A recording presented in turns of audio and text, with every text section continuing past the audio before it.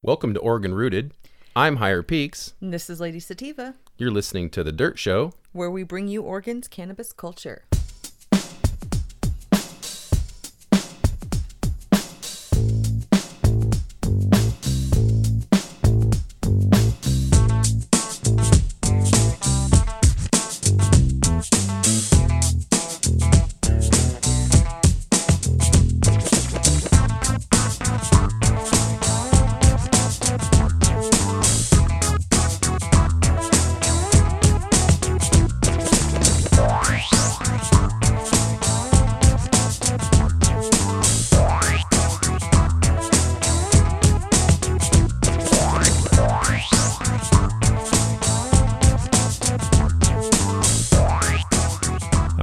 I'm Higher Peaks. And I'm Lady Sativa.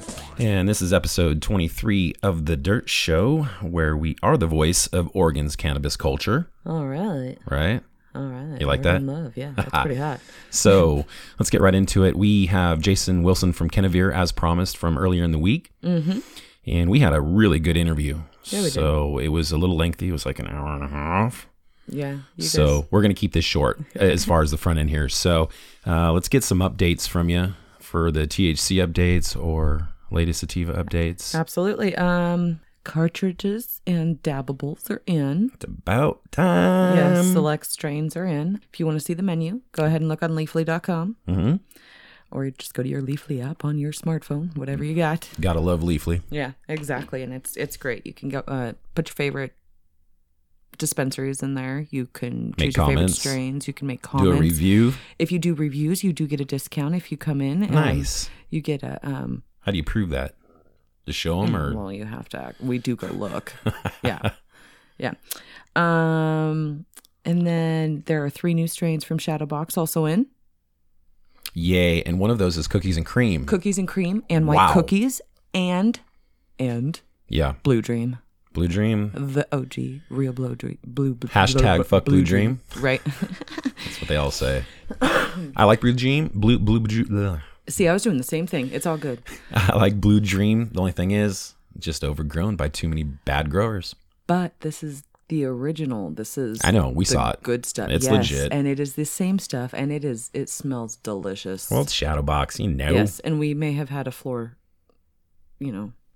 we may have had to try a nug or two of stuff that we have bought and passed around. Did you try the cookies and cream? I did not. No, that's the only one I didn't get to try. The one that somebody Nice. had gotten was they had just grabbed a gram of the Blue Dream, and they're like, "Hey, I had grabbed a gram of it for us all to share," and there was seriously a tiny nug left. Yeah. I'm like, "Oh look, yay! I get to try this little one." So Yeah, but I got a flavor.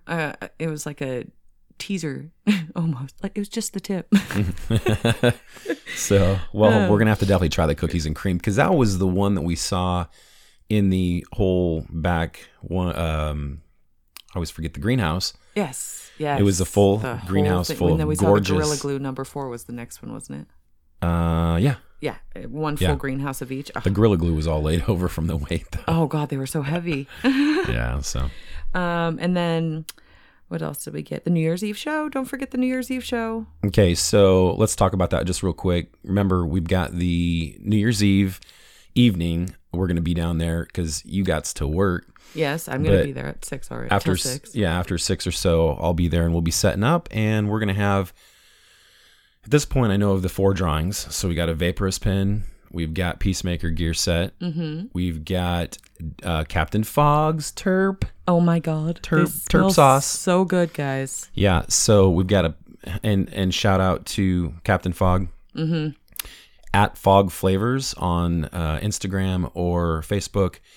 Those guys rock. They sent us some samples that we could give away and try ourselves and whatnot. And so far, I like them. The Golden Beaver stuff is awesome. The Quite King's legit. Cake smells so good. It's sitting over on my desk right now. So it's a sniffer. It is. We're going to savor that before we even get into it. But the prize is for 10 1 ml vials of each one is a different flavor of terps, terp sauce. Now, these are 100% terpenes. They are no fillers, no PGAs, I think they call them, and PGs, whatnot. No glycerin, nothing that. So just straight terpenes, which is what you want. Yes. And these are strain specific, so it's like OG Kush, Granddaddy Purple, Sour Diesel, Lemon Kush. I don't remember. All of Durban them. Poison. Yeah, there's all lot good of them. strains. So, I would want to win this one. Right. I mean, yeah, and then you can flavor your concentrates, or you can whatever you want to do. It's the terpenes. So yeah, and they're really cute little bottles. yeah, and so that'll be a prize, and then we're gonna have a growers pack of something like Mammoth P SLF, a farm shirt. Like we'll give away the Jaybird shirt. I've got a hat. I got a great white hat we can give away. So I mean, and that's just to start. We got a great white and an orca hat. We can put Exactly. both of them in there. And if I feel frisky, stickers. maybe I'll throw that dang water bottle in too. Remember? I forgot about that. I know. We I've have been a hiding water it. bottle. I've been hiding it. So anyway, yeah. And You're so lucky I didn't get my hands on it. yeah, maybe we'll end up with more drawings, but come out and all you got to do is just come get, your tickets. Mm-hmm. And we just want you to follow us and like a certain social media. Basically, that's what we're going to do is just set up. If you want to enter for this prize, to get that ticket to enter, you just got to say Facebook and then like our podcast and follow, and boom, you get a ticket. Yeah. Easy. Can you try and keep with us a little bit? Well, I mean, just listen. You don't Yeah. have to like us, but You you don't got to have to give like us a us, try. but give us a try. We're only in your ear like once a week, sometimes twice, sometimes not. So If you choose to, even Yeah. don't force. We're not forceful. no, and it's always free. We don't. The only money you are going to spend is maybe if you want a pin, but Yeah. we don't want any money. So Exactly. anyway, that's what we know so far. We are going to have. I know I've got one interview that's going to be right now. That's with Sean from Rogue Farmers, and Nice, he's been nice. growing for, like 20 plus years, I believe, is what he said. Really cool guy. And he's very smart. I'm going to talk to him about Grow Talk there because, that reminds me. Don't let me forget about that grand prize. right. Yeah.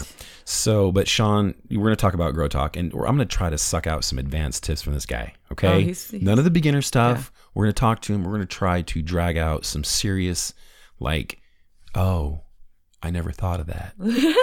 Okay. So that's my goal there. We are going to have, I'm going to try to maybe bring in a breeder, like a seed breeder, and then, well, not seed breeder, but a breeder that breeds you seed. take two of them, you put them together and let them do the naughty. That type of breeding, or okay, Cannabis breeding. okay, So, and then, we'll have someone else, a farmer or something in there. yeah, So that'll be fun. Come down Yeah. and enjoy the discounts that THC will have.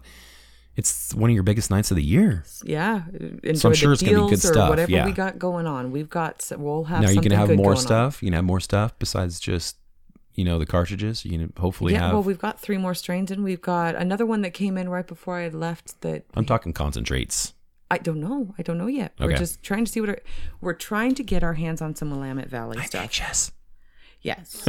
And it is going to be a bit on the spendy side if we get it. But you know what? It's going to be worth it. It's going to be the flavors that are worth it. And so it's going to be shatter, and it's going to be, dabs. So, and it's going to be finally back on the shelf. So, Yeah. and it's Willamette Valley. Willamette Valley is basically the best of the best is what they're going for. Okay. They want to be known as top shelf type Yeah, thing. sure. So they are going to be a bit spendy at first, and then they're going to, if people want them in higher demand, I believe is what it is basically. They're putting out their specialty stuff first. So Okay. then they'll start dropping the prices as they Yeah. start getting more strains available to them as well. Nice. Yeah. So I believe one of the strains may be Shadowbox included. So we'll see. We'll see. There's just rumors. It's just been emails and stuff here and there. yeah. And hopefully we can. And we know that Willamette Valley is not in very many places right Yeah. now. Yeah. So seeing as they are also just getting their results in. So Yeah. Well, good stuff. And it sounds like there's going to be just some surprises. yes, That's we're gonna be good seeing stuff. what's coming in. We're still getting stuff in, but like I said, we still have the cartridges. We still have the dabbables, which it is the CBD dabbables, and hopefully we'll have some THC dabbables as well, and then also Beats Antiques. I don't know if you've heard them yet, but Beats Antiques are going to be in town on December 29th concert. And then, now explain what kind of music this is. okay, it is. I just heard basically him, so I got to tell you, I don't know. like Middle Eastern kind of with horns, and it's actually pretty cool. It's, Middle Eastern with horns. yes, so like trumpets and yeah, you'll have to look it up. Middle Eastern fusion. Look it up. It's definitely an awesome. Nice. I enjoy Okay. it, but you know what type of music I like. I like. Yeah, I do. It's my style. It's Yeah. very. It reminds me a lot of my mother. Aha. It's zen-y for me. Yeah, a little bit. Yeah, It's 'cause- definitely. And you know my mom, she does not listen to old school stuff. She listens to her own style of music. And it would seem like the music would go with a good indica. Yes. Like Yes, some of it that would. purple alien. Yeah. Grab your bong, sit there on the floor, Indian style, and listen to that. All right, beats and teats. I don't know. Okay. And then Less Than Jake concert. Oh, that's right. Thank you for mentioning. All So right, yeah. we can't forget that. And We I also found out have- today. Listen, though, I found out today that we secured the interview. I have it right there. Okay. Oh, I read the email. I was going to spill it. I forgot you can You see the stole same my emails. thunder. Yay, we get the interview. I know. Woohoo! That'll be awesome. And of course, you heard that we were backstage with Mongo Ranch. Yeah, we love you, brother. Thanks, Joe. Yes. Happy awesome. birthday, too. Yes, happy birthday. And we're going to be I heard coming up he's- here soon. I heard he turned 79. He looks damn good for 79. No, we love you, Joe. Yeah. And we're going to try and come up here very soon. We were talking about actually maybe this next week. Oh, yeah. Yeah, we're going to go. We'll have to finalize the interview That was stuff. We have to so, go over the questions. Blank stare that you just gave me. Because everything was going through my head of Way what too I need to fast. do when we go there. Yeah, I have to go up there and figure out what questions we're going to do, Here the you go. subjects. Go ahead and write it down right now while you're brainstorming. Well, no, Joe wants to do this with me Okay. because he knows these guys. Yeah. And this is then going to I'll be a go big visit. interview. I mean, I'll go visit with Ashley and, you while know, you do I that. bet these guys will smoke with us back there with this new strain, right? While doing the interview. Yes. Yeah. I'm going to go visit with the pigs and Ashley while you do that with Joe. Okay. Go on. All right, so we got to move on. These people want to hear this interview, I'm sure. So Yes, I'm sure. yeah, so our supporters, shout All right. them. GetVaporous.com Yep. for Vaporous, of course. 25% off with code word rooted at checkout. Yes, that's 25%. Even if you don't win the prize, Exactly. these would make great gifts for people. For people that, you know, I don't know why people are so afraid of concentrates, especially in pens, because even if you're kind of not a heavy smoker, you can still, you know, just take a little drag. Yeah, and actually I think a lot more people are coming around to it because Yeah. a lot of people have been It's asking. convenient. Well, a lot of people have been asking about the pens that you can load stuff into. Yeah. Quite a few. I've had, hey, do you know where you can buy the pens that you can load stuff into? I'm all, yeah, It's coming soon to a Yikes. THC near you. yes, I hope so. Yeah, no, those pens will be in THC starting the first of the year. Sweet.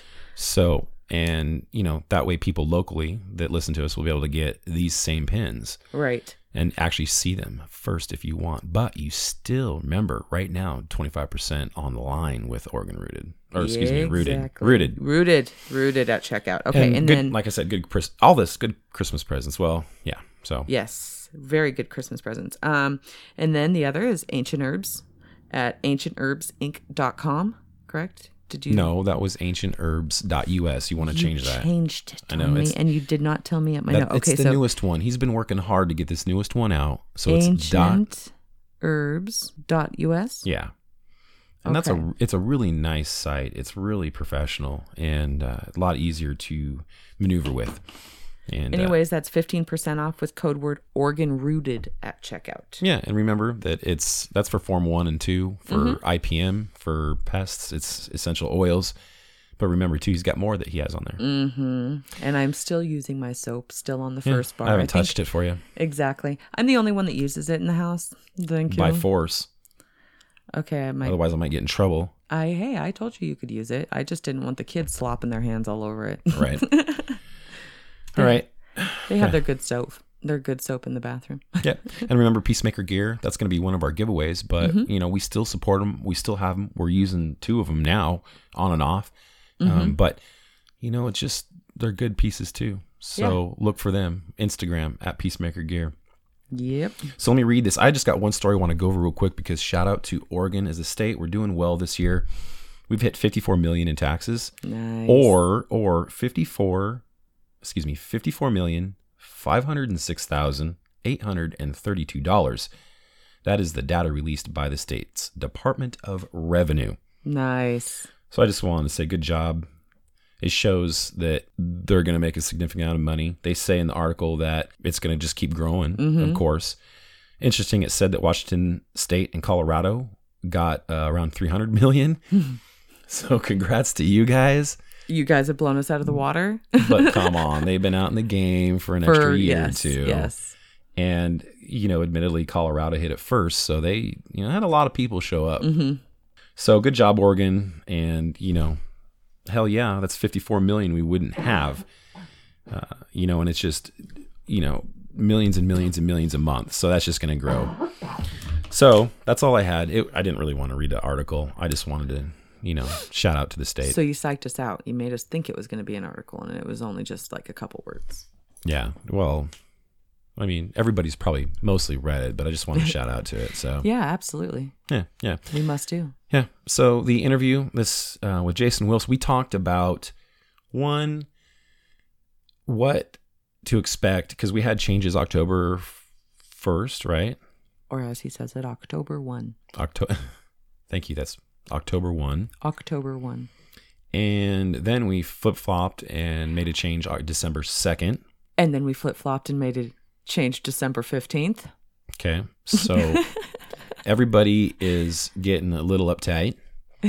People are trying to get product to the shelves for patients and rec users, and it's not happening. But all due respect, people, have respect for the people that are also having to deal with it because he is also having to deal with the same thing. So he doesn't always get first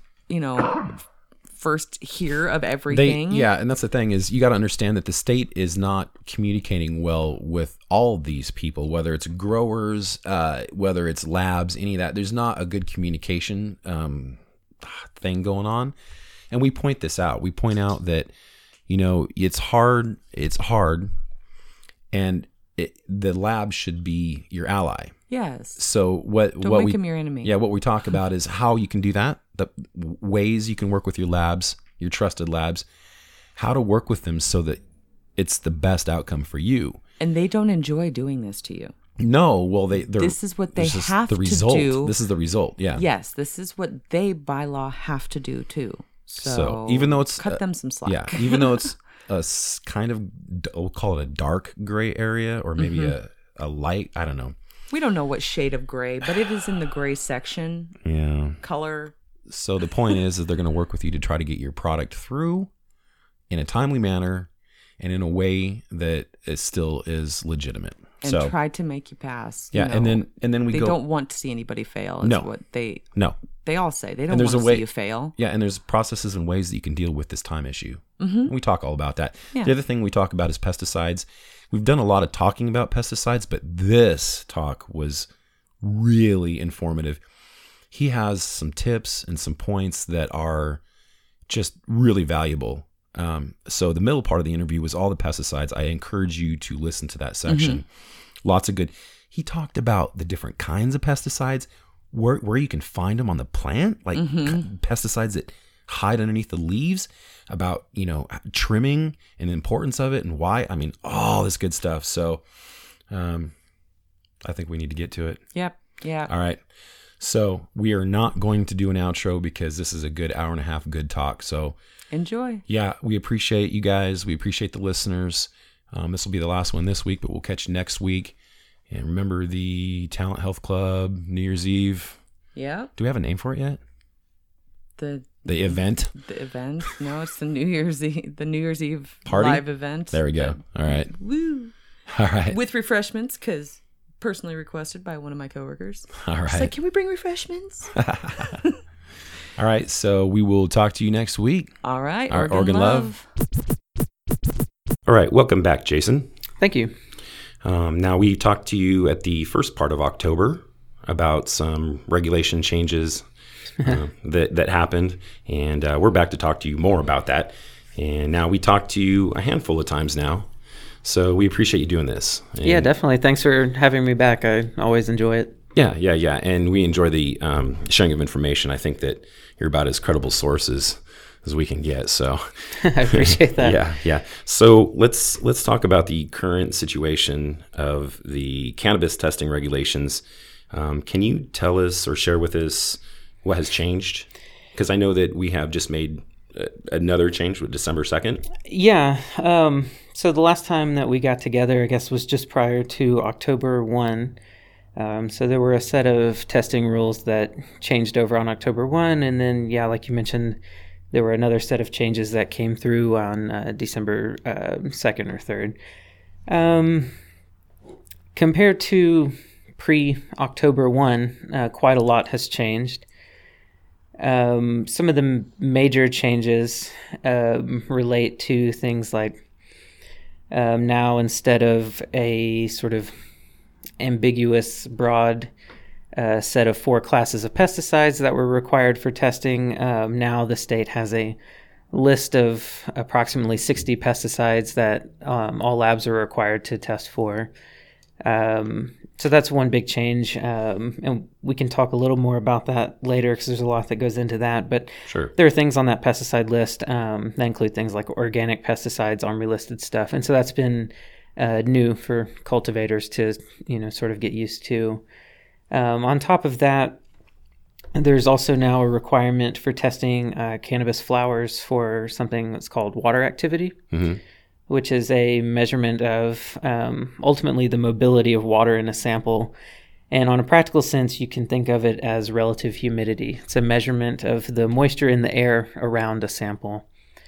And the reason we're testing for that now, or at least Around the sample. Yeah, around the sample. Sorry. So not in the sample. So moisture content would be a measurement of the moisture within Gotcha. a sample that makes it up. This is a measure of the humidity of the air around the sample. And the reason that's important is because the relative humidity of the air around a sample indicates the likelihood that moisture within the sample would become available to things like fungi or bacteria, things like that, that might try to grow out while in storage.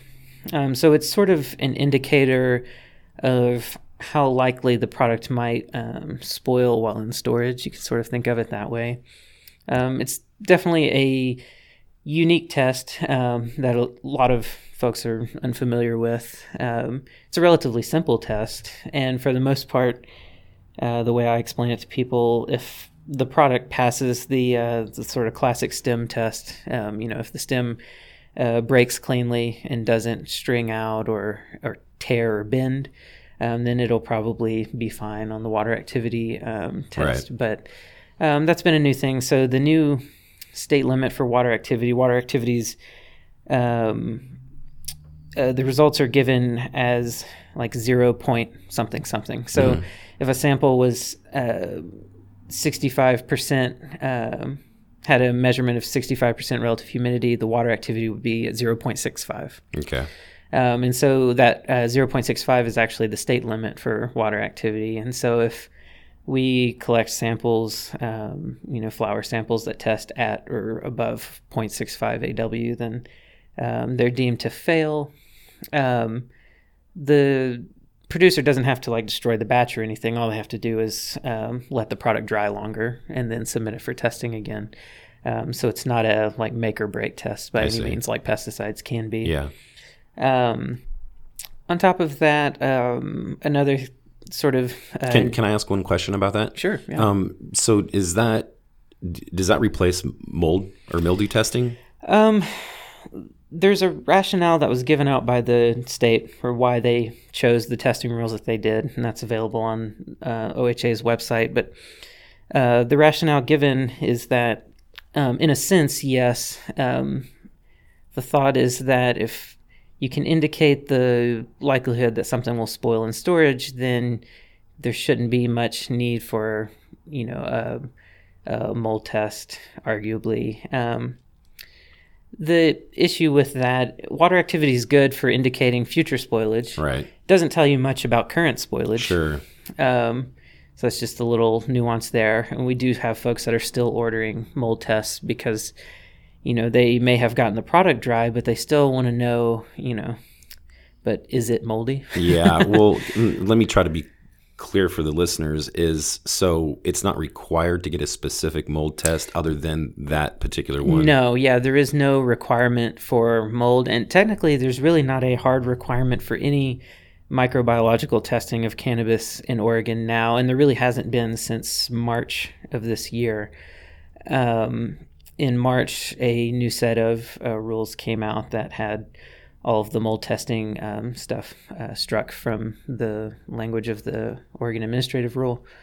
But mold's not required. There is a provision in the current Oregon Administrative Rule 333-007, which provides all the guidance for testing, that says that if the health authority or the OLCC decided to do audit testing for E. coli, that they could exercise that right and choose certain batches and send them to certain labs to have them tested for that microbiological component. But it's not required for every batch. It's not required for commerce. And I think more than anything that's held is, if someone consumes a product and gets sick, they want to have that provision there that they can then go through and make sure that the batches aren't laden with E. coli. Right. That sort of thing. Sure. Man, that's crazy. It's amazing what changes come so quick on that. The whole, was it October, December? So approximately a month, right? Yeah, and we haven't even gotten into the changes that occurred in December. Right. And so all of those changes occurred on October 1. There are more changes related to labeling and reporting and all of that. But as far as just testing, those are some of the basic changes. Is that for flower producers, they've got to get water activity, moisture content as well, which moisture content isn't necessarily new in the sense that a lot of labs have had to calculate that in order to do basic potency work, because typically potency results are corrected to reflect dry weight. And so you have to either desiccate the sample completely before analyzing it, or you have to measure the moisture content of the sample and then correct the results afterwards to figure out the dry weight result. But now clients are specifically getting that data explicitly, moisture content, and then the pesticides and potency, of course. And there have been some little changes to, what testing is required if you're transferring to, an extractor or a wholesaler, that sort of thing. Another big change that came along in October 1 was something called a process validation was introduced, which was meant to address concerns that the state had about the homogeneity of extracts, concentrates, and infused products. And so homogeneity, for anyone that's unfamiliar with that term, it just refers to how uniform in composition something is, So, for instance, a practical example from the state's perspective is, if there are pesticides in an extract, are those pesticides evenly distributed throughout the batch, or is there a chance that there'll be pesticides in one part of the batch and not in others, that sort of thing. And that mentality led to specific rules that were generated that have very big effects for extractors, because along with the testing rules that changed, there are also changes to the way labs have to sample products. And to deal with the state's concern about the homogeneity of products, they have now given labs guidance that we have to perform what's called incremental sampling. And so depending on the size of a batch, we have to take a certain number of increments of a certain mass range. In October, it was defined as a gram. Now that's been more loosely defined, but generally between a half gram to a gram or so, these increments. And so I believe, I don't have it in front of me, but I believe a half-pound batch of oil, we would have to take 4 increments. And if the client hadn't received a process validation waiver from the state, then we would have to test each of those increments separately. So that would equate to doing anywhere between 4 sets of tests on a batch, all the way up to, in some cases, 20 or more tests for one batch, which, as you can imagine, makes the price of testing extraordinarily high. So is this a way to encourage this, or, I mean, well, encourage the process? It's, from the state's perspective, it's a way of ensuring that any product that makes it to market is relatively homogeneous and that there's data backing that up. Gotcha. And the process validations are a series of studies that you could go through in order to achieve this waiver from the state, which would then allow us to, rather than testing each increment that we take separately, we could combine them all together into a primary sample and, basically get back to business as usual. With the exception of, at a minimum, they want us to test a primary sample and what's called a field duplicate and run statistics on those to ensure that there's ongoing homogeneity. And so there are a lot of nuances now to the testing rules, and there are more ways to quote unquote fail. And as of December 2nd? As of October 1. I see. And somewhat in December 2nd stuff too, but as of October 1, it's a little easier to fail. You can actually, for extracts, concentrates, and infused products, you can actually fail for potency, which is new. And so... how do you fail for potency, if you mind me asking? Yeah, it's a couple things. So there are concentration limits for products. And so if the potency is greater than the concentration limit allowed for sale, then it fails. But also if, upon duplicate measurements, the precision or the reproducibility of a test isn't good enough, meaning that, like, your THC value in one run was 70%, your THC value in another was 50%, that's too different. And so it indicates the batch may not be homogeneous. And so you can fail for something like that as well. So that's been very new. December 2nd, another set of rules came out. These are temporary rules that last until the end of May of next year. And from what I understand, these temporary rules were a way of trying to try to provide some relief for smaller producers and growers. And part of that was changing the process validation. And now they've actually struck that whole term. Now they call it a control study. And after October 1, before December 2nd, to get a process validation waiver, you'd have to do 3 sets of these studies over 3 different batches. And each study would require 20 tests per thing that you're testing for. So for extracts and concentrates, it was required that to get a process validation waiver, you'd have to test for both pesticides and solvents, which would have equated to 40 samples being taken from 3 different batches each. So it's 120 samples. Wow. It got a little intense and very, very, very expensive for anyone to actually complete. And even then, even if you could complete it, there's no guarantee that you would pass. And even if you passed, they were very easy to lose. You could invalidate your process validation fairly easily just by tweaking the ingredients in your product. If you decided you wanted to add terpenes to your extracts, well, that technically would have invalidated a process validation. So now they've replaced process validations with control studies. It's just one set of tests. It's still 20 samples. And so for extractors, they would still have to go through, getting a batch sampled for 20 pesticide tests and 20 solvent tests. But you only have to do that one time rather than 3 consecutive times.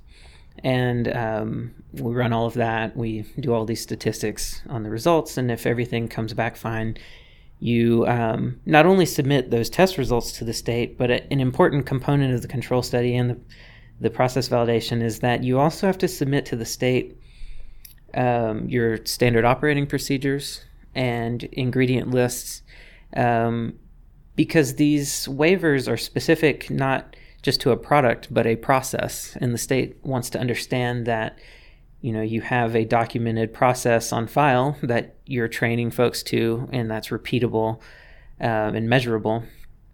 So it's not just about going through the tests on the lab side, but also this internal work that cannabis businesses have to do of making sure that they do have all of the stuff documented in a way that makes sense and that they can send off to the state and get approved. Yeah.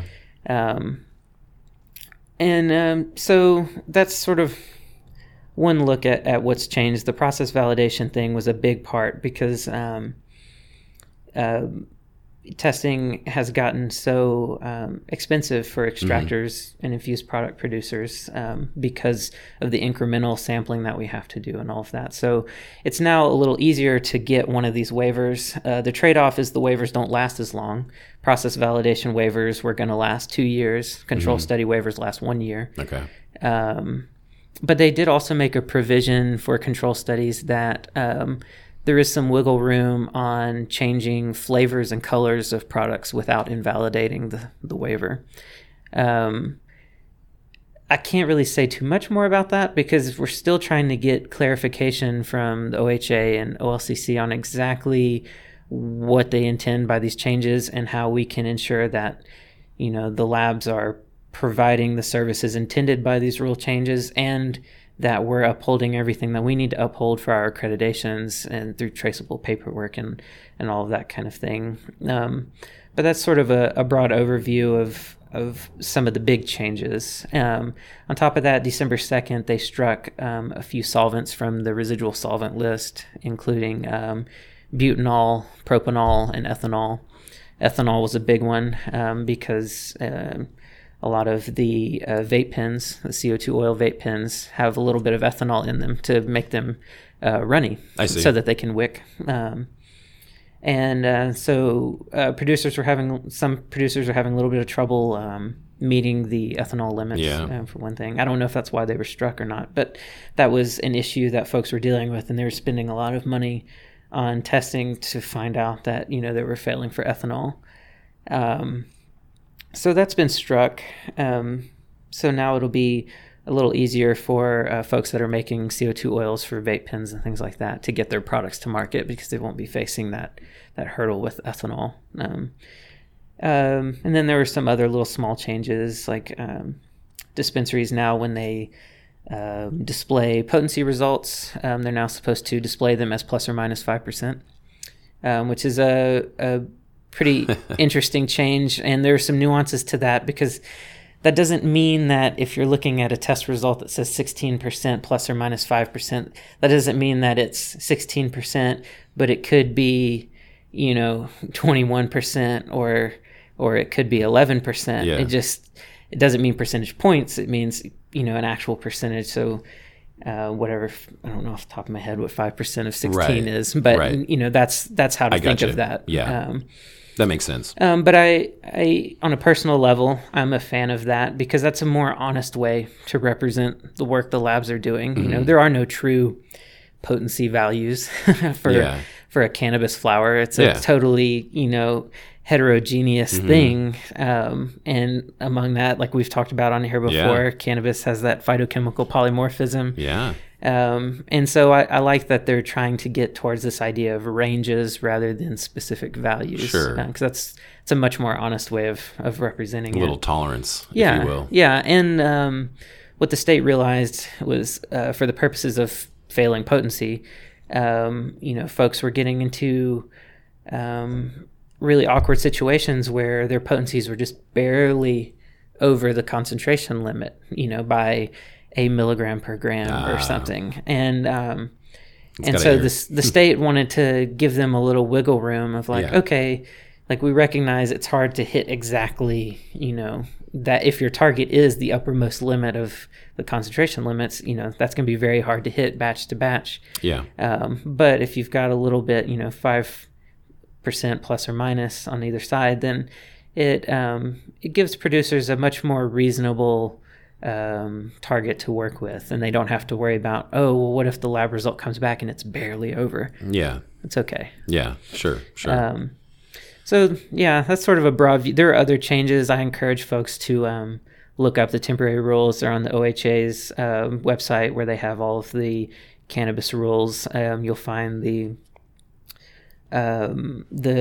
temporary text as well as some new appendices. So the new solvent list, there's a PDF for that there. And then there's one other change is infused product batches have now been capped at 1,000 units.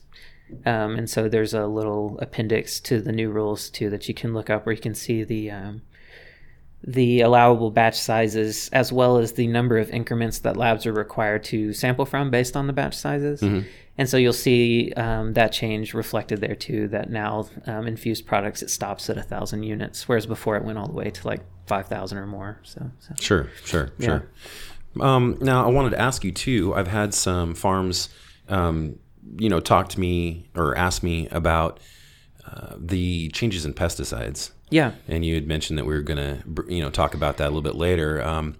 I think you had mentioned that there was some OMRI listed products that are popping up for testing. Yeah. Which is confusing some farms, or at least, Yeah, I mean, one of the big things is that, like I mentioned before, pre-October 1, labs, for better or worse, were able to, at their discretion, choose what pesticides they're testing for. And their only rule was that they just, all in all, you've got to hit these 4 really broad classes of pesticides. And so, unfortunately, producers have not been getting very appropriate feedback from their previous testing to understand how their current cultivation and pesticide application regimens would affect them this harvest season, because so many things have not been tested for by a lot of labs. And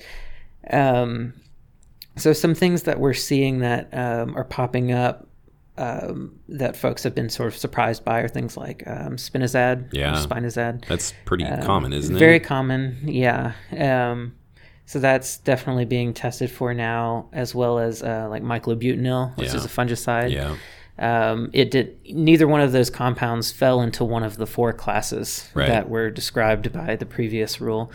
And so the only way that you would typically test for those things is if, before October 1 here at Kinevere, we had, extended pesticide panels that folks could opt for if they wanted to look for those things. And then some other labs did start to put some of those into their common panels, but generally it was pretty hard to find a typical cannabis lab that would test for all of those sorts of things. And one thing I like about that for consumers is that now when they're buying things in a shop, the fact that something has passed testing, it actually means something now. Like they know what it means. They know that, okay, it was tested for this list of 59 pesticides, and definitely, X amount of pesticide concentration is not there. Whereas before you were kind of like, well, it was tested for pesticides. I don't know what pesticides it was tested for, or, so it's nice that consumers now have, whether they, I don't know if they realized all of these changes. Most of them just assume that, it's tested for pesticides, it's clean. Yeah. But like now, saying something was tested for pesticides, it has some universal meaning in Oregon, and it gives us a frame of reference and a foundation to work from. But we're seeing some of these OMRI listed things like Spinazad popping up, some other things that are on the list now that folks may not be watching out for are pyrethrins. So not pyrethroids, which are synthetic versions of pyrethrin compounds, but pyrethrins themselves are they're actually like terpenes that are extracted from chrysanthemum flowers and used really commonly in organic as an organic pesticide. Pyrethrum has pyrethrins 1 and 2 in it. Okay. Sometimes other pyrethrins too. And so we're having to test for that now. Now, just to be clear on that, so they're testing not for the synthetic form, but they're testing for some of the synthetics as well. It's just now they're also testing for the natural pyrethrins, quote unquote. Yeah. Now, do you think this is because of the lack of research or evidence or anything on that? Okay. I do. And the state has even said that every year or two they're going to be reviewing the test results and sort of some of the patterns of what's being detected, and that they may start shaving off certain things over time as we learn more. Yeah. It seems like Oregon has taken a very much a precautionary approach. They're like, we don't know much, and what we do know really doesn't help us very much. So let's try to take a firm stance on things now and then loosen up, rather than taking a loose stance now and having to tighten up going forward, realizing that we've affected, a lot of people in the process. And so, I definitely have some respect, for that approach. And that comes largely from watching Washington and Colorado go through some of this and learn that, there are actually more pesticides on cannabis products than we maybe thought before. And so they're just trying to kind of nip it in the bud that way. But just because it's organic doesn't mean it's right necessarily healthy, especially because you're combusting it or and that's the big changing it chemically. That's exactly the big thing. A lot of arguments that I hear, pesticides are applied to food, and we're consuming pesticides in our food, so what's the difference? And there are quite a few differences, but one of the big ones is exactly that. Well, when you're heating something and inhaling it, there are multiple things going on. One, the heat itself is transforming whatever chemistry is present in what you're smoking. Right. And two, when you're inhaling it, those compounds are going directly into your bloodstream and being distributed throughout your body and into your brain, and very quickly. Very quickly. In relation to the gut, Right. Whereas when you're eating things, your liver has a chance to step in and take care of, toxins and things like that. Sure. And your liver typically takes the hit when you're consuming toxic things, but when you're inhaling them, there's no protection, so to speak. Yeah. And so there are a lot of big unknowns, and as you can imagine, there are a lot of people that have recognized this problem and are all over the world are working towards trying to generate some data to figure out whether or not we should be worried about these things or not. And from my perspective, I'm not a toxicologist, and a lot of people now ask us, what's safe to use, what's not, and there's no way I can answer that. Right. I'm not sure. Well, so are the things that are left on the okay list, are those things that have been well researched, or do you know?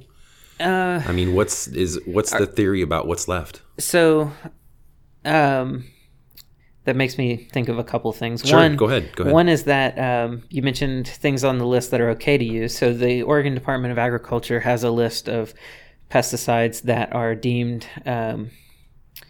not necessarily okay to use, but legal to use. And if you use anything outside of that list, then you're using something illegally. Okay.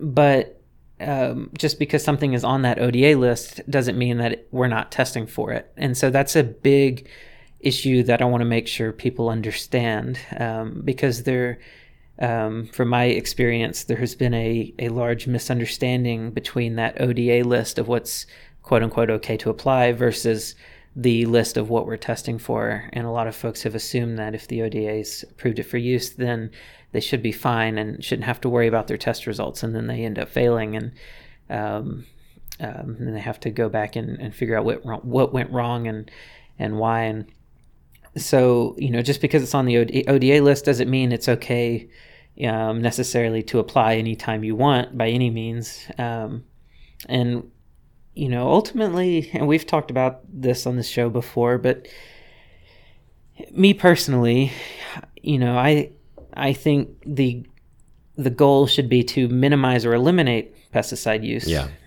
through integrated pest management plans. Right. Rather than trying to figure out what's okay to use, when you can use it to sort of build up this sort of like weapon arsenal. Right. Yeah. But that takes a lot of effort. It does. It takes a lot of effort. It's a huge adjustment, and it takes a huge shift in your entire perspective of what you're doing. Because you got to hit it from the beginning with that plan and carry that through, because you've got to prevent all that from even coming. Absolutely. And it's no small feat. That being said, there are examples of producers that have been able to pull this off, Sure. even on fairly large scales. Absolutely. And a lot of it comes down to, watching what inputs you're giving plants, tending to the soil, and tending to the surrounding biodiversity of the cultivation site so Right. that the ecology itself can manage itself. And like I said, there's a change in perspective. You assume you're going to lose some, Right. and right. you don't worry about that as exactly. much. Yeah. And you try to, you don't worry so much about saving poor genetics. Correct. If something is getting attacked by something, it may not necessarily be a bad thing to let those genetics die off. Right. But, that being said... that's good points, though. That being said, I totally understand why, folks have to use pesticides. And, Absolutely. I don't exude judgment either way. Well, even with pesticides, if you don't have some sort of IPM from the beginning, that's when things get out of hand. Yeah. And then you have to go to the Nukem strategies, which is no good. Right. And, ultimately, if you're employing good integrated pest management plans, it's not just from an environmental perspective or anything like that, but ultimately you end up saving money. Yeah. And so there's a bottom line to it in that regard too, that you have to keep in mind. If you're using less chemicals, you're spending less money Right. on pest control, and Absolutely. you might be spending more in energy resources, like just physically having to go out and tend to plants and keep an eye on things a little more. I will say, not to interrupt, but I will go for say that the farms that we've interviewed and the farms that we've seen so far are geared towards no pesticides, if at all possible, Yeah. in general. And I've seen them, not use pesticides. So I think the Oregon farms are pretty geared to at least try to do that. I agree. I've been really, really pleased with the general culture of growers in Oregon. There's a huge desire to try to do things in a manner that's consistent with, what their ultimate deeper goals are. And a lot of times that starts out as organic gardening, and then it usually takes another step and another step and another step towards the sustainable and regenerative cultivation practices as they learn more. And so that's been very, very encouraging. I'm interested as our company, continues to expand into California and everything. I'm interested to see what I experience there and what feedback I get, and compare and contrast some of the cultivation cultures between these different states. So you'll be doing a little work down there, maybe? I plan on spending some significant time. Oh, wow. In California. Are you going to move? No, I have no intention of ever leaving Southern Oregon. Nice. It's too perfect here. Yeah, good. We wouldn't want to lose you to California. But let's not tell anybody how perfect Southern Oregon is either. Oh, yeah, exactly. Otherwise, they'll all move here like I did. Yeah, and you weren't from California. No, Yeah. from all the way in the southeast. Right.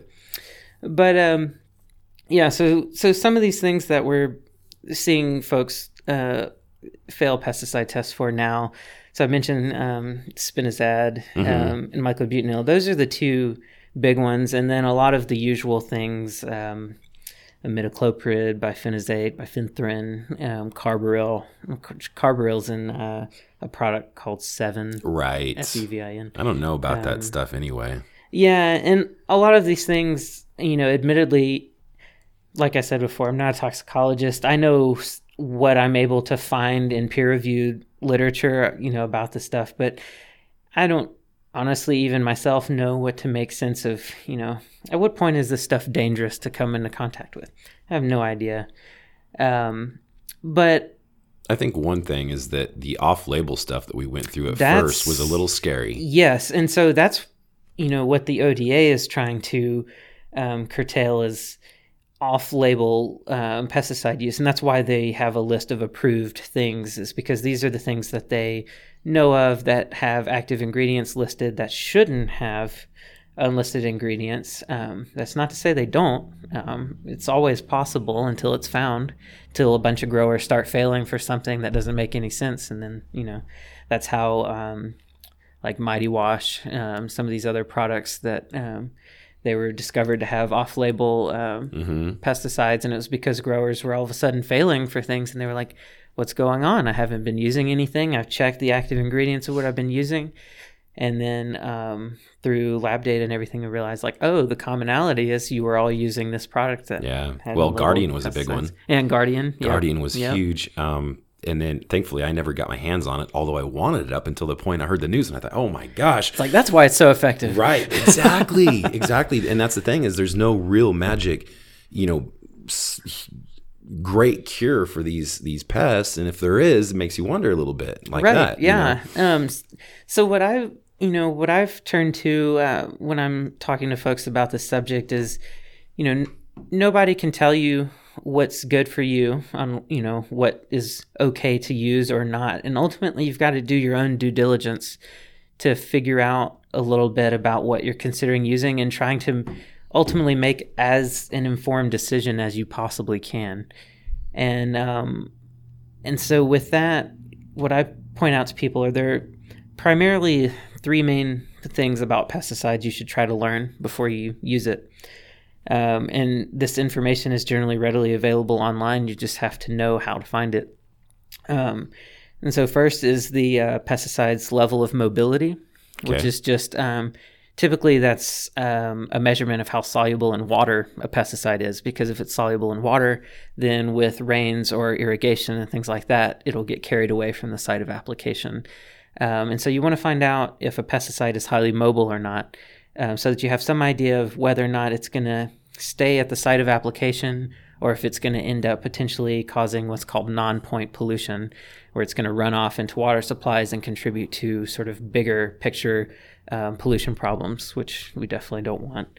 On top of mobility, you also want to look at what's called persistence. So not only, how likely is it to move away from the site of application, but how long does it take to degrade? And there are some nuances that go into persistence, because the sort of question mark in available information right now is if something is not persistent or is touted to not be persistent, meaning it degrades quickly, does it actually degrade into non-toxic components or not? Because there's the possibility that just because a compound degrades quickly, that doesn't mean it degrades into something you want to consume. And you have to kind of figure out what does it degrade into and what's the persistence of that product. Is it going to degrade into something that's potentially toxic that then is going to linger for a really long time? That doesn't get talked about as much as just the general concept of pesticide persistence does. And that takes a bit of deeper research to try to understand, how these compounds interact with, light, heat, water, oxygen. But, mobility, persistence, try to figure that out. Generally, you want pesticides that are low in persistence and low in mobility. You don't want them to go anywhere, and you want them to break down quickly. But another big part, not all pesticides act the same. And the way that a pesticide acts can influence how long that pesticide is going to linger around and how that pesticide application might affect test results, specifically in the context of what we're discussing. And so what I, try to point out to people, I actually just wrote up a little article about this recently that I'll be posting online soon, probably shortly after this, because it'll go well with this talk. But sure. There are what are called contact pesticides, which is what we're generally used to. Think about a wasp spray. Yeah. It's got to contact the pest in order to kill it. Right. Contact pesticide. Most traditional pesticides acted this way. You sprayed a plant, and then a pest had to actually encounter, that application on the plant in order to die. And that's why you had to make sure to apply really thoroughly and get under the leaves and over the leaves and all throughout. Because if you didn't spray it well enough and it didn't make contact with all parts of the plant, then you may not actually, do much to the pest population. Right. But on top of that, there are also, which seems like a lot of people are familiar with, are what are called systemic pesticides. Systemic pesticides are, just like it sounds, they get into the plant, they get recirculated through the plant's vascular system. It would be like injecting our blood Yeah. with pesticides or something. I would assume that's not the best choice. Well, for I mean, because if it's systemic, it seems like it would stay in there maybe potentially longer. exactly, yeah. So you're exactly right. Systemic pesticides, they get recycled. There are different nuances to it in the sense that plant tissues tend to have slightly less concentrations at any given time because it's a slow process, this systemic distribution. And, as you can imagine, you would get really high concentrations of pesticides on a leaf that you directly spray with pesticides, but concentrations would be less if you're relying on it to circulate. But that being said, you're exactly right that it's going to recirculate, it's going to linger longer, and it's going to essentially be a very literally ingrained part of the plant. It becomes part of the plant for as long as it lasts. And some of these systemic pesticides can last for months and months and months after application, sometimes even longer. Yeah.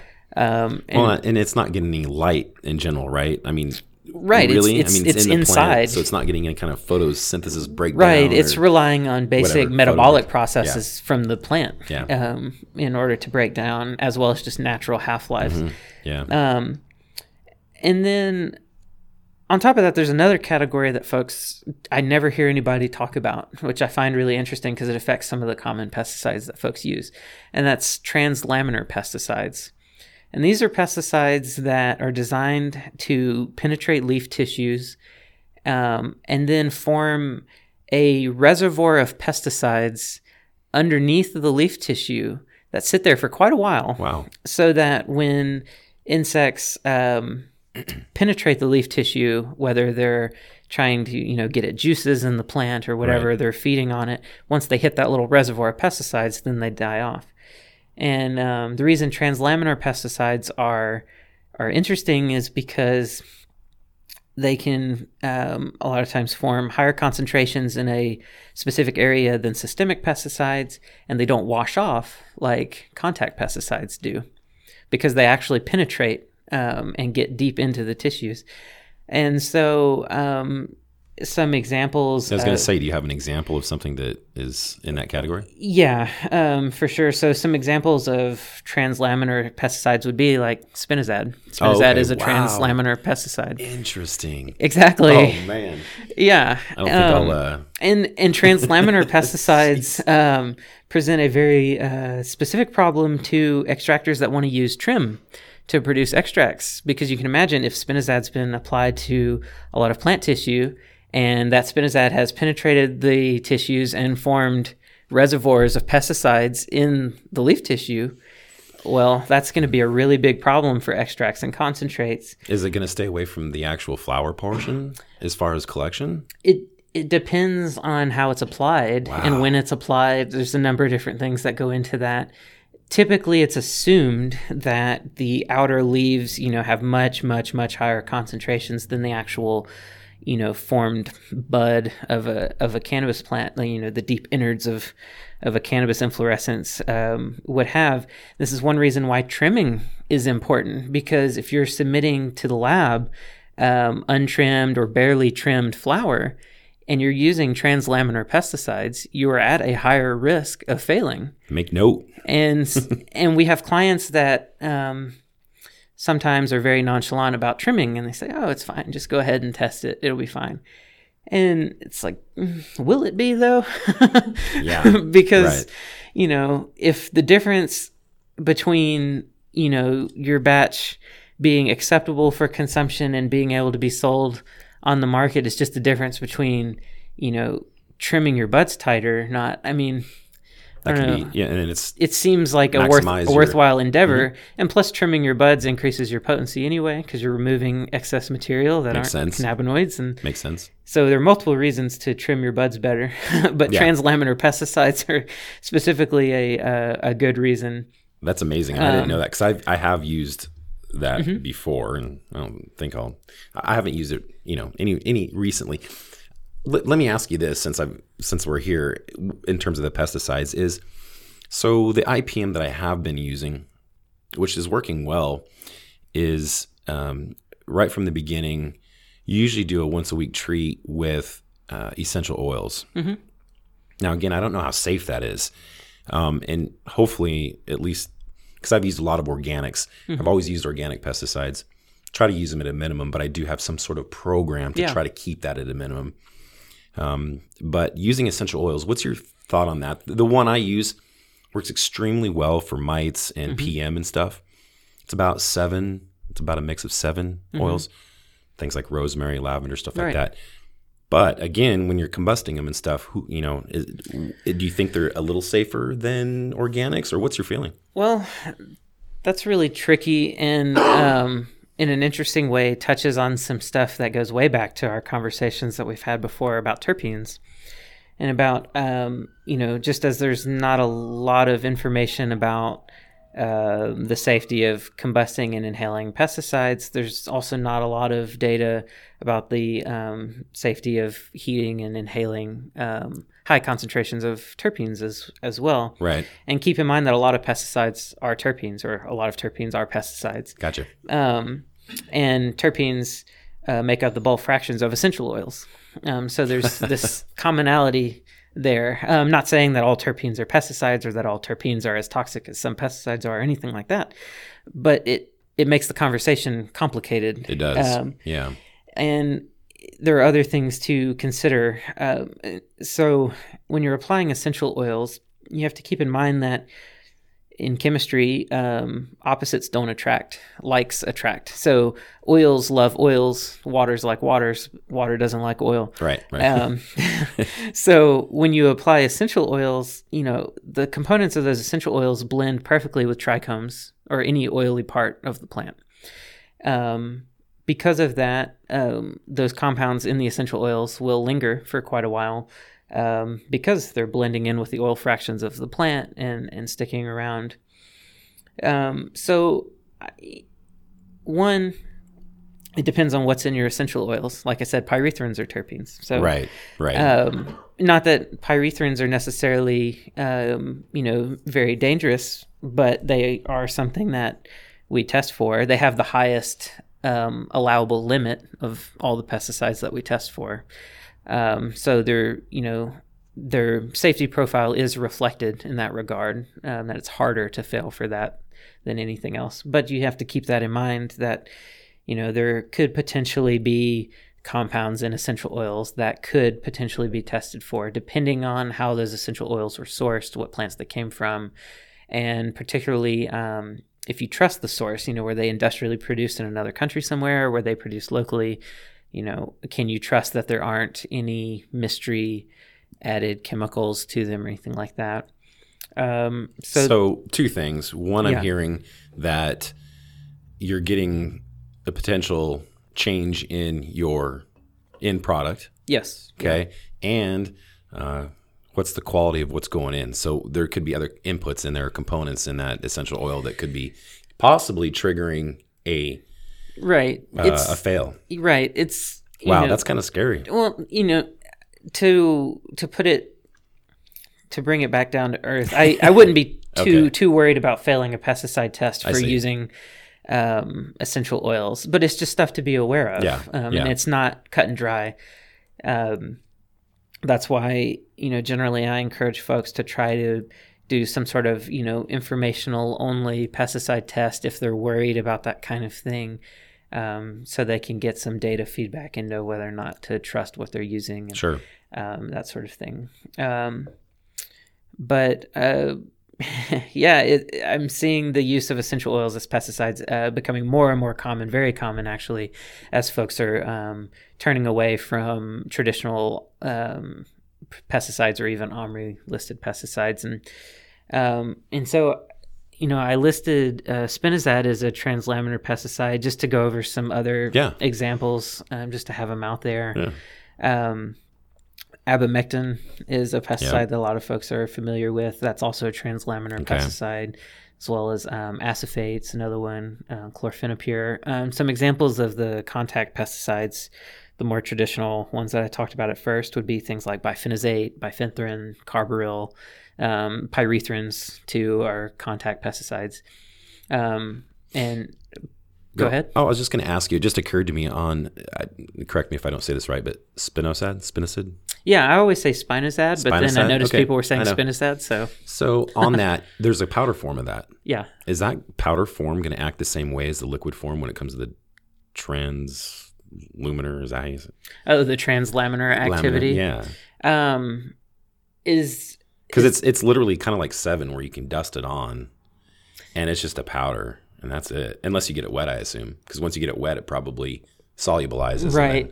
Yeah, I'm not sure I know enough specifically about that scenario particularly Okay. to comment one way or the other, but I would say, as soon as it gets wet, definitely. You're back right there anyway. Yeah. I'm not sure if, when it's on the leaf itself, how that powder interacts with the cuticles of the leaves or anything. I'm not entirely sure. Yeah. Okay. Yeah.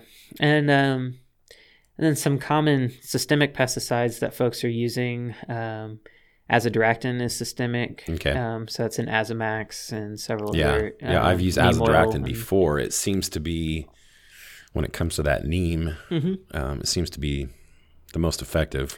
Yeah, and there's not a lot of evidence out there that I'm aware of, and I invite. Can you folks, pass using that? I don't believe azadirachtin is on the list, but before I put my foot in my mouth, let me double check. Hopefully it's not. I mean, I've used it before, and it's very effective, especially for like spider mites and stuff. Yeah, I don't believe it is, and I don't believe there's a lot of evidence indicating that it has any level of toxicity that is concerning.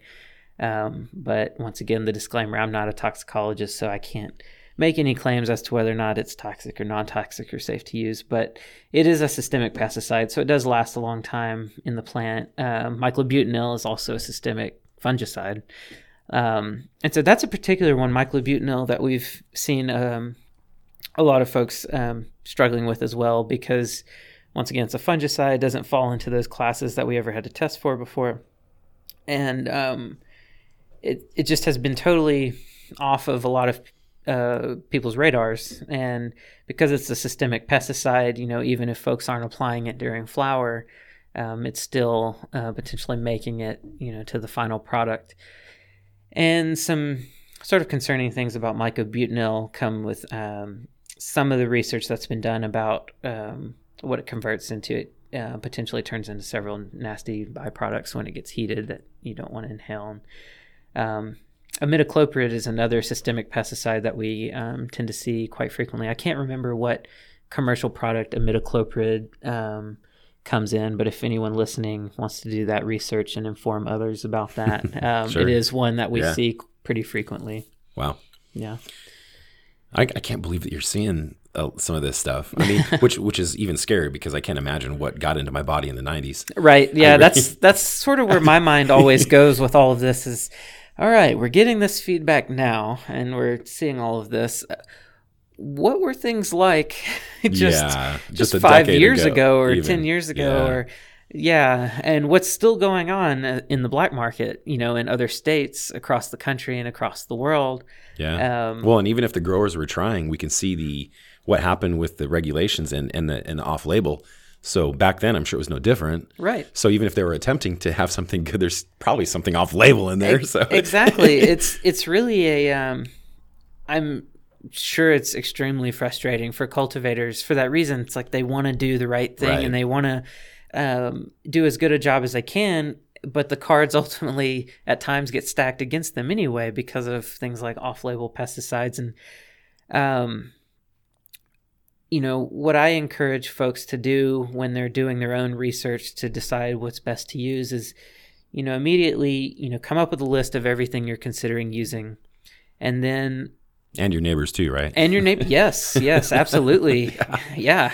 Runoff and air pollution is real, especially in these big farms. I mean, for sure. And if you're outdoors, I mean, there's and if your neighbors are using crops? aerosolized pesticides, right? Yeah, like if they got a food crop or something. Yeah, that becomes a really big issue.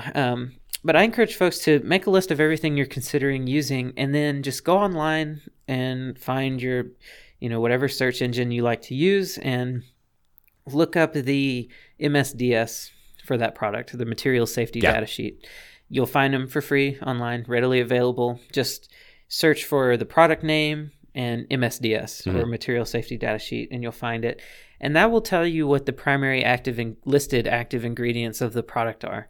Then you can take that information, and what I recommend is there's a really, really good database online, freely available, just simply called the Pesticide Properties Database. And they have a companion to that, the Biopesticide Properties Database, for a lot of the organic stuff. You can go on there, find the active ingredient that you're worried about, and this is a group out of the UK, but they've made this awesome database. I should reach out to them sometime and tell them how much I use it and love it, because I really do use it regularly. But you can go on there. They have, listed out like what's known about it as far as health concerns to humans. What studies have been done, what hasn't been done. It tells you the mobility, it tells you the persistence, and it tells you in technical language, and then it also tells you in a sort of simplified version. Is it highly mobile or not?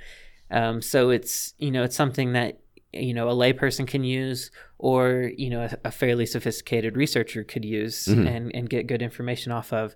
And it also tells you how that active ingredient affects other organisms, which is extremely important when you're talking about trying to minimize the environmental impact of not just cannabis cultivation, but cultivation in general.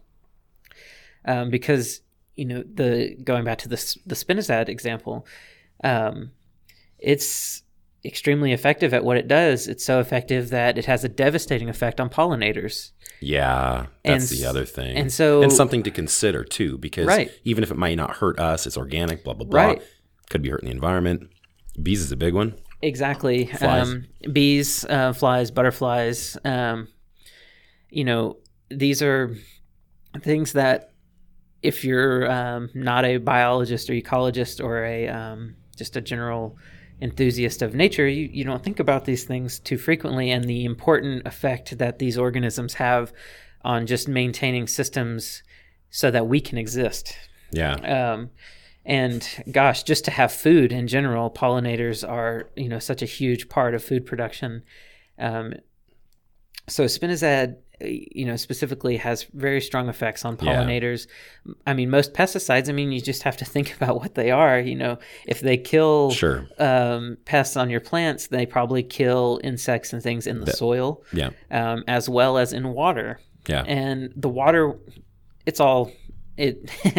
I'm very passionate about all of these things just because of my background as an educator, an environmental educator and everything. But water organisms are a huge part of ensuring that our water systems maintain a certain level of cleanliness for us to drink from. But not even that, they also help maintain the environment of water so that other organisms can live in that water and contribute to an overall healthy water ecosystem.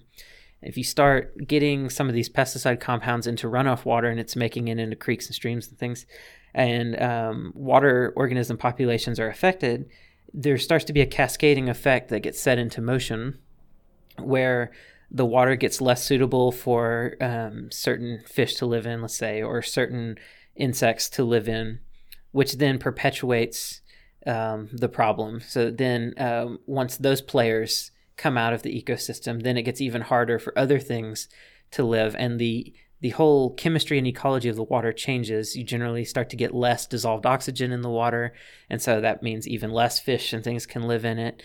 You get less clarity. It affects the temperature of the water, which affects what organisms can live in there.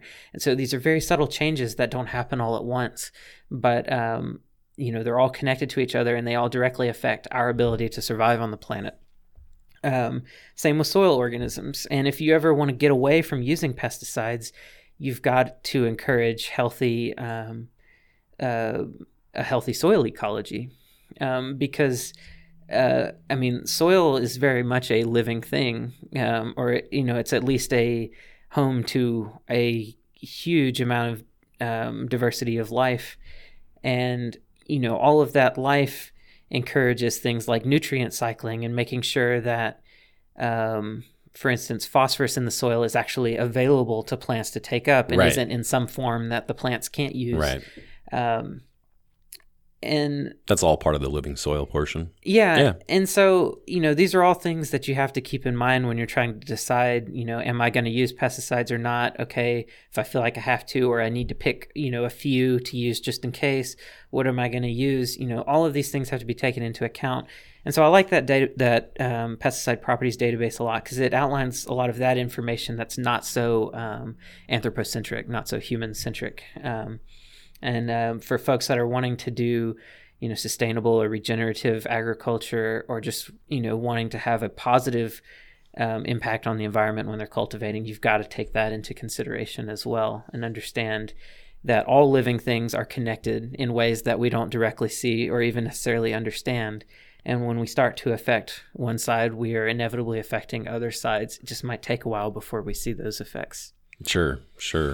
Now, I mean, have we talked about that link to that database or that? We might have before a while back. Yeah. I can give you a link to it to post on. That'd be great. I'd like online. Yeah, if you could send that, just email it or something. Yeah, because the link itself is kind of weird and impossible to remember. Sure. Yeah, I know. But if you can get it somewhere where folks can find it, just click on it. It's just a really great, sophisticated resource. And you can actually buy... I can put that link on this episode. Yeah, that'd be perfect. Yeah. And you can actually buy print copies of this database too. So if you actually wanted to own a physical version of the database for your reference and everything, that's one way that the folks that manage that database can make some money and keep doing it. So I encourage that too. Sure. All right. Well, so I've kept you a while, but I think we should, kind of finish now. It's the situation that cannabis growers are in, these farmers are in. Can you go over, what are your suggestions for these folks that are up against this? What should they do to get their business in line and Sure. I mean, just adjust to the new rules, I guess. Yeah. There are a variety of things that cannabis businesses can do to try to best position themselves so that cannabis testing itself doesn't become, a big bottleneck to their business. And that's something, that none of the labs want. And so first of all, I think it's important for everyone in the industry to understand everyone else's plight and that we're all going through big changes at the same time. Sure. And so there's a bit of a set of growing pains, or you could even call them birthing pains, that we're kind of having to go through. More appropriate. Yeah, to figure this all out. And so, keep in mind that labs are now, we answer to multiple regulating entities simultaneously. So we don't have a lot of wiggle room on much. And, just as, say, for instance, OLCC clients are worried about triggering audits in their seed to sale tracking system and all of that, we have certain backends that we have to keep up with to ensure that we're compliant to our accreditation standards and all of that. And, ultimately what that means is that things are, taking a little longer, and that there's a lot more riding on everything that everyone's doing now. So I encourage a little bit of empathy on all levels with that. But that being said, I think there's a lot that folks can do to try to change up their business practices a little bit to best position themselves going forward. One of the biggest things is, in general, the amount of time it takes to turn around results has extended. It always extends during peak season. We always see, very significant changes to turnaround times during the months of October, November, December. But I think this trend it's going to get a little better, but it's going to continue going forward. I mean, I think only a third of OLCC licenses have even been given out yet. So there are a lot more players that are going to be entering this whole thing.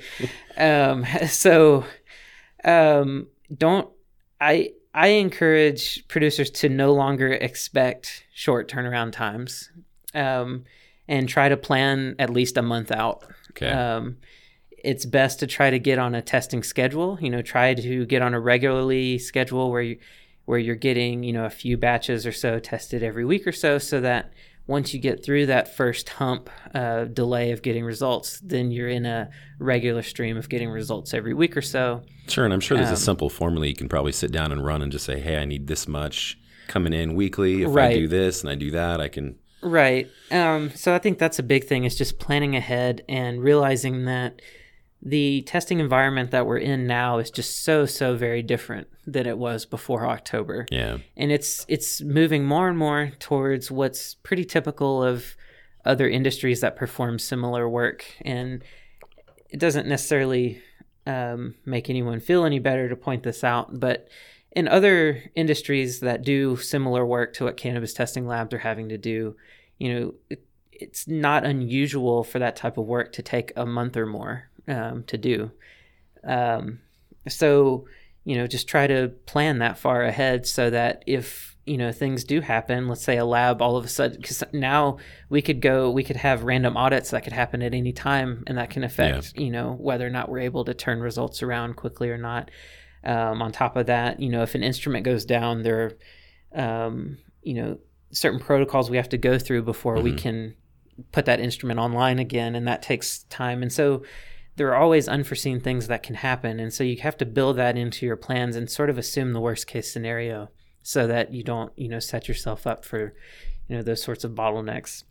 So I think that's a big thing, for extractors and infused product makers. I think it's, very, very important to focus on your documented procedures and processes and get them really dialed in, get things in writing so that you can train people to do the same thing over and over and over again reliably.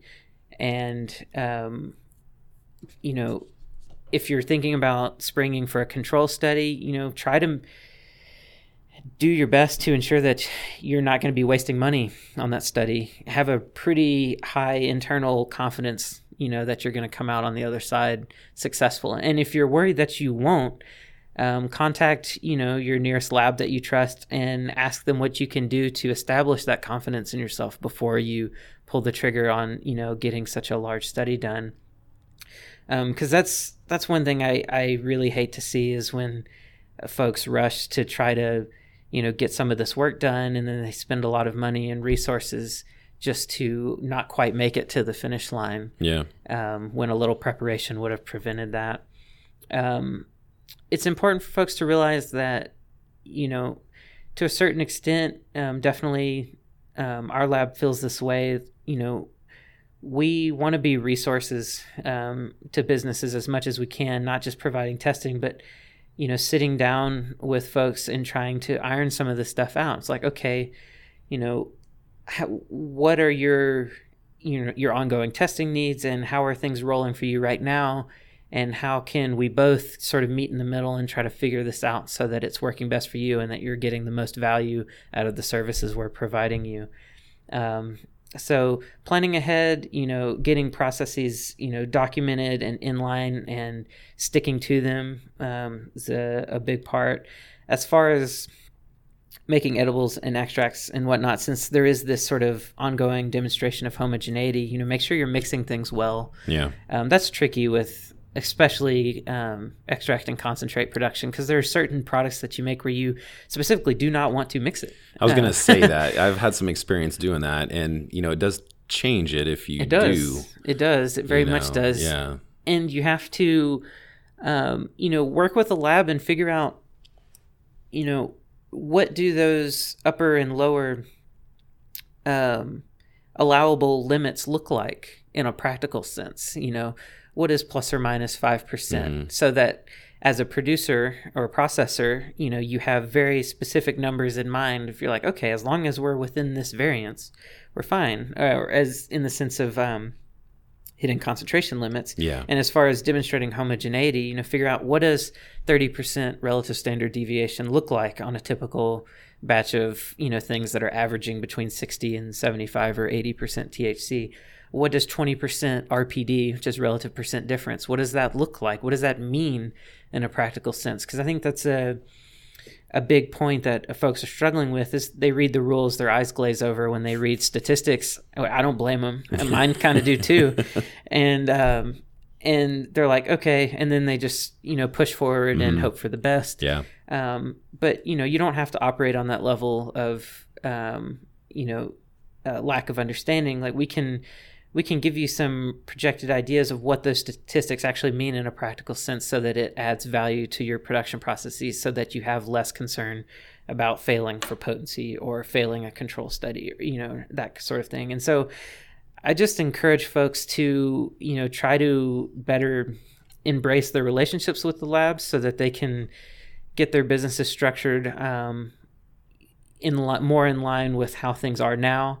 Basically, get rid of all of your notions of what cannabis testing was prior, because it's just changed so much. Well, I mean, okay, real quickly, so these are temporary changes.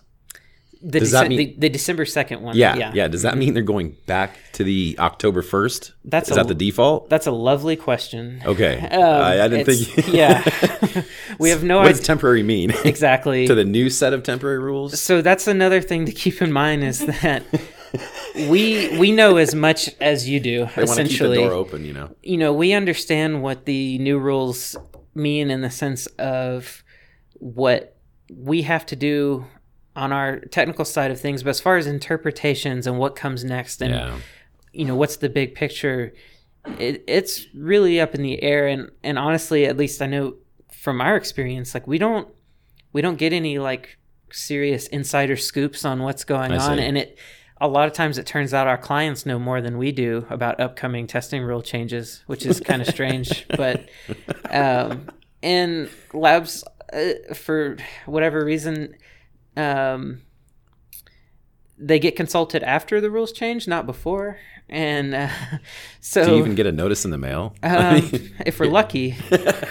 And so keep that in mind that labs, while we perform regulatory compliant services, we're not agents of the state and we're not interpreters of the rules. So we don't have all the answers for all of this stuff. And, it's going to take ongoing conversations with the state and between the producers and the labs to try to figure out what all this means. And we probably have slightly different interpretations of certain things potentially. And so we have to work all of that out.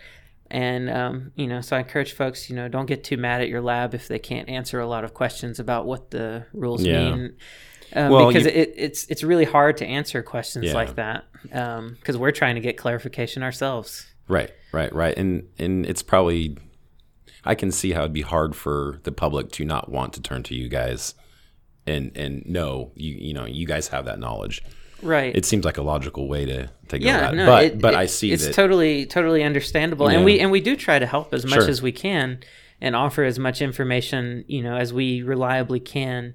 But then, it's a fine line. It's a fine line between, explaining what has changed and sort of taking the next, what I would say would be sort of an irresponsible step of trying to say what that means. There's a difference between reading the text and recognizing what's changed versus interpreting that text and trying to get at what the point of the text is. And so I don't think it would be very responsible for labs to make that leap of interpretation for clients. And so, we'll see how things change. I guarantee they'll change probably sooner than May. Once the legislature starts up again, I wouldn't be surprised if changes came down again in February or so, like they did last year. Okay. It's coming up then. Yeah. Typically you see rule changes in, February, March area, June area, October area, and December area. Those are sort of the peak months to keep in mind as far as announcements to changes. And, other than that, recognize that a lot of labs do offer, consulting to clients to, try to work through at least what we can work through as far as logistical things, like I said, trying to better organize business practices to avoid cannabis testing becoming a bottleneck and how to, get the most value out of lab testing services. And so just, ask around, ask your labs, if they're willing to sit down with you for, at least 15 minutes or so and just talk about, here's what I'm doing. What could I do differently so that this isn't a problem again, or, that sort of thing. And another thing we didn't touch on too much, but, now that random sampling is happening and samples are being taken from all over a batch and combined into one sample, generally folks are noticing that potency numbers are dropping a little bit on average, and that's okay. It's kind of an unfortunate thing that lab testing started out in such a way that the industry kind of got accustomed to exaggeratedly high potency results for cannabis materials, not understanding that those results were specific to premium samples from a batch and not representative of a batch as a whole. And so there will be a little bit of a time period where the whole industry kind of has to adjust to the new norms in the ways of in the sense of what is a high THC potency when we're used to seeing a lot of high 20s, and now we're seeing a lot of high teens, or low 20s, trying to figure out how to make sense of that. There's going to be some patience and understanding that comes into that too, because, for better or worse, cultivators deal with the fact that, their ability to sell product hinges a lot of times on the THC number. And so they're concerned because the THC numbers are coming down a little bit, and they're wondering, how am I going to sell product? And that's a bigger industry issue that is going to involve some conversations and education. It would help to. Board. It seems like a lot of people do go after that number, but I've had so much good flower that is as low as 13, 12, 15%. I've had some that's like 9%. Yeah, absolutely. And you'll get those one strains like Pennywise and stuff like that, where you got a real low, like you said, 9% THC, and you maybe have a high 20, 25. I don't know how high they get, but you might get some high CBD strain like that, and it's got real low THC, but I still feel like I'm completely... Right. And there's so many synergistic effects and so many complexities with the pharmacodynamics of cannabinoids and terpenes and flavonoids and other compounds. Like, we haven't... On another show, we can talk about this, but, going beyond the typical cannabinoids, there are things like cannabinoid esters and cannabinoid ketone products and all of these other chemicals that are not on people's radars yet that are influencing, the experience that you get from these products. And it's just about so much more than that THC value. And so, it's going to take time for that adjustment to happen. And well, it's almost like you need to have, and in a really fun, positive way, is have an open mind and just try it all, or try it as you go, because you never know what you're going to find, what the kind of relief you'll get. It's really not a good thing to just go after a high number. Yeah, and in my courses that I teach, an inevitable question that I get almost every class is, well, which strain is best for XYZ condition? And it's totally applicable here. Of like, one, that's just sort of the wrong attitude in general to have for different reasons, besides the fact that the phytochemical polymorphism and the fact that you can grow the same strain in the same grow environment and give them slightly different drying conditions and end up with different chemotypes. Right, exactly. But, there's so much going on that, the best you can do to find what's quote unquote best is take note of every sensory experience you have with each product that you encounter. Smell it, feel it, taste it, note what colors are present, because the colors indicate certain things about the chemistry. And I encourage folks to keep an experience journal about this stuff. Nice. I'm working on publishing early next year a little journal specifically for this purpose, a cannabis experience journal, so that folks can just, every time they consume something, just document as much information as you can. Rate, if you're in pain, what's your typical pain score on 1 to 10 before and after, and, describe your mood before and after, and describe other nuances about the experience. And then over time, you might notice patterns, that go so far beyond THC. You'll be like, oh yeah, so I've noticed that, high THC strains tend to work for X, Y, or Z condition, but only when it smells this certain way and has this certain color. Or you might notice that, oh, it turns out that really the only thing that helps me is a 1-to-1 THC CBD ratio or a 1-to-4 THC CBD ratio, and it tends to work extra well when it smells like fuel or like fruit or something, you know. Sure. And those are Nice. those are really Good important things indicators. to note, because you don't have to understand all of the complexities of the biochemistry of the cannabis plant to get this meaningful information. You just need to start writing it down and paying attention to all of your senses, and really getting in tune to what you're consuming, and noticing the little effects, and getting past strain names, and getting past everything really, and just getting more into the pure experience of the thing, and documenting it, and then going back and trying to look at what patterns you notice, because it's really hard to figure that kind of stuff out in the moment, or just remember it. And also, it gives you something that you can then, if you're a patient, you can then take that to a medical doctor or something, and they can review, and they might notice patterns that you didn't see. And and so that's the best advice I give to people. Forget the THC number, forget the strain name, forget all of that. Figure out the cannabinoid ratios, note the smells, note the colors, note everything you can. If there are terpene results, great. I think when we talked about terpenes, I talked about how don't put too much stock in terpene results for flowers, because the terpenes are always changing. So it's really more important, what do you actually smell? Experience, And note the cannabinoid ratios and everything, and go from there. And I think you'll have much more success in the long term, and you'll have a much more mature and sophisticated reality about it all. More like wine tasting, if you will, because you don't look at a bottle of wine and you're going to taste it and test it and everything and say, oh, it's got 20% alcohol, right? Sweet, this is a good wine.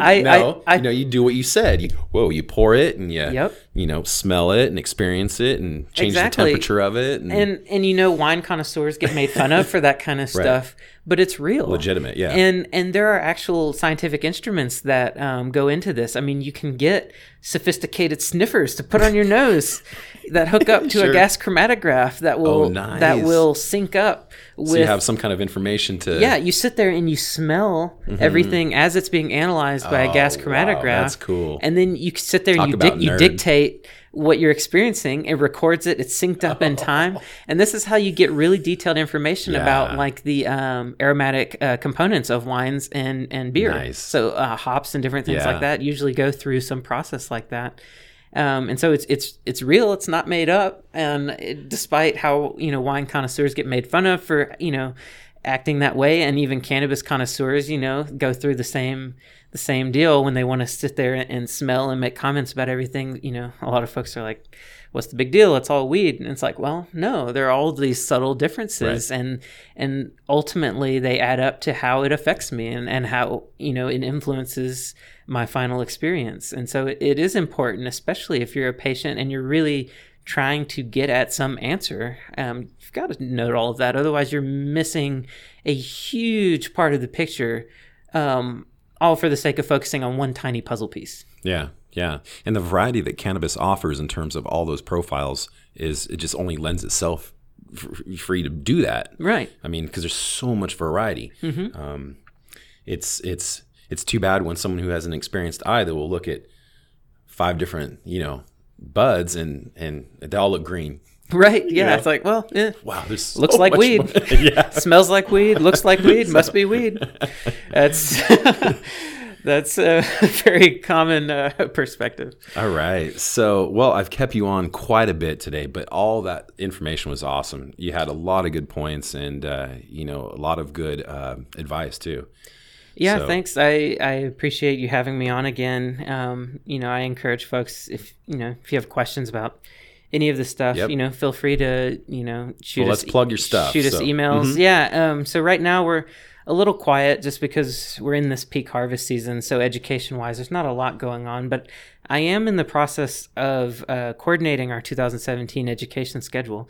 So that being said, if I am on the market for looking for guest speakers. So if anyone out there that's listening would like to participate in one of our monthly seminars next month. I am actively looking You're for starting folks next that month? Not next month. Sorry, next year. Oh Woo! gosh, I was like, I'm excited. Yeah. I would be too. Next year. Okay. And so they typically start around March and go till October or so. So if anyone's interested in getting in on that, I'm definitely looking for folks. While I love giving the seminars, I'd love to provide some more variety to the folks that come every year, so they don't have to look at my face every time, and get some other folks up there sharing, some good information, because there are so many people in this area that are doing a lot of really interesting, really cool work that have a lot of information to share, and so I really want to try to connect with those people. And we'll have announcements about our Concepts of Cannabis Science classes. Probably in January, we'll announce what months we'll be holding those and when to register and everything like that. Beginning of next year, like I said, I plan on pushing out some different publications that I'm excited about that I can make available to people soon. A lot of people ask me how to get their hands on the textbook that we use in our Concepts of Cannabis Science classes, and so I'm getting that all finalized, and hopefully we'll have it officially published at the beginning of next year. Is that going to be a free publication, or are you going to? No, it'll be something that folks will have to purchase. It's a well over 200-page textbook. Yeah. But I'll try to make it reasonable. It'll be on Amazon and all of that good stuff. And like I said, we'll find used copies. Yeah, we'll find an India version. Hey, if you can, go for it. I do it. If I can find used books, that's how I do it. That's how I got through college. Yep, okay? Exactly. And that cannabis journal. Folks can make their own journals, but if they are wanting a template, I'll be pushing that out beginning of next year too to make it available. That one will be extremely cheap and accessible for folks. It'll probably be, like $1 or $2, just so that people, if that's something they want, that they can easily get it.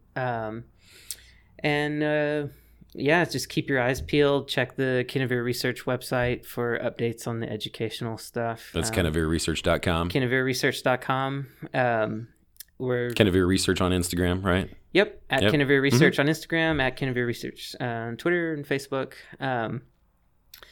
And if anyone listening has ideas on things that they would like to hear covered in future seminars or even on the show or something, I encourage them to either reach out to either one of us and let us know, because I definitely want our content to be as valuable as possible to folks, and try to hit on things that people really are wanting to understand more and learn about. So, and we'll definitely pass that on if they send it to us, so you can answer them in the best way possible. Definitely. And I think that's about all the plugs I have so far. Okay. Well, we had a good time last year with all that education that you had, all the monthly seminars. That was a great time. I love it. It's one of the things I look forward to the most once it's going every month. It's a lot of valuable information. Really fun, and I always get just really good questions too that make me go back and think and learn. And and that's what teaching and learning is all about. It's not a one-way street, and I love pushback from folks. I can handle a good argument, so it just provides opportunities to learn more and share more information. So. Yeah, I love it so much. Excellent. Well, thank you, Jason. We appreciate it. And we look forward to the future.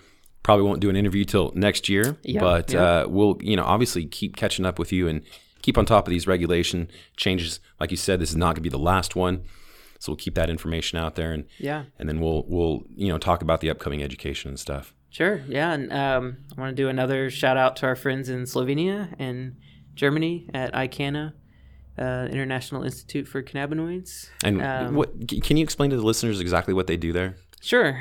We may have mentioned it before, but let's go over it again, because these guys, and again, shout out to them. There's a lot of active listening going over there, and we're seeing growth over there, and we really appreciate it. But that whole area is really getting a lot of. Yeah. ICANA specifically is. Primarily a group of researchers and clinicians that have come together, recognizing that there's an incredible need for high quality, sophisticated cannabis and cannabinoid education worldwide, but specifically in Eastern Europe and, the areas, where they're located. Yeah. Especially because of all the hemp farming going on there. Okay. And now medical cannabis is getting approved in different places. Isn't Germany on that list? I believe so. And Slovenia as well has wanted to make just, sure of that. Recently made provisions for medical cannabis. And so this group of researchers got together. They run this institute in their free time, which is incredible to me. These are doctors and microbiologists and folks that have very busy lives that are dedicating significant portions of their time and energy to just try to get good information out there. And so we partner with them on a couple of different levels, primarily on an education level.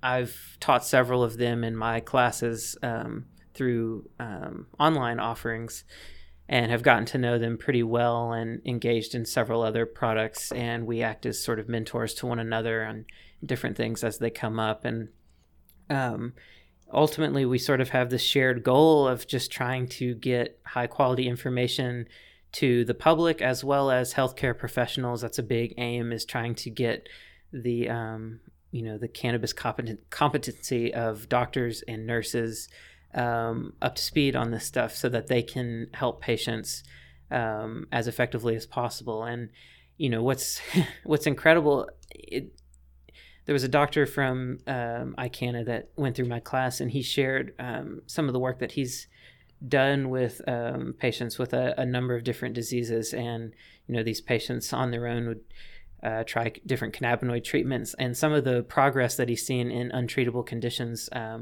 It was enough to bring tears to your eyes. Some of these stories, that he's sharing, and that's the perspective they're coming from. Is that they have seen how important this is to people that have no options on the patient side, but then how important it is for healthcare workers to understand this stuff so they can provide high levels of service, and for consumers to understand this stuff so that they know how to make sense of everything that they're hearing about cannabis and all of that.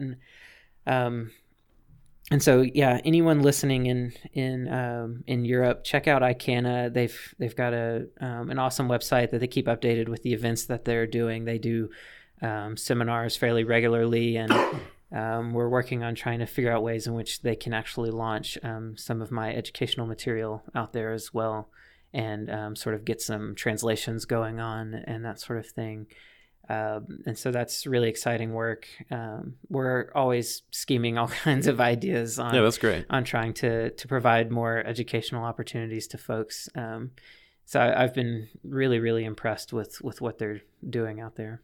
That's really cool. And what's nice is in this day and age, me and you can sit here in a room with a closed door and record this. And then, in the next couple of days, this is going to be in Germany. Yeah.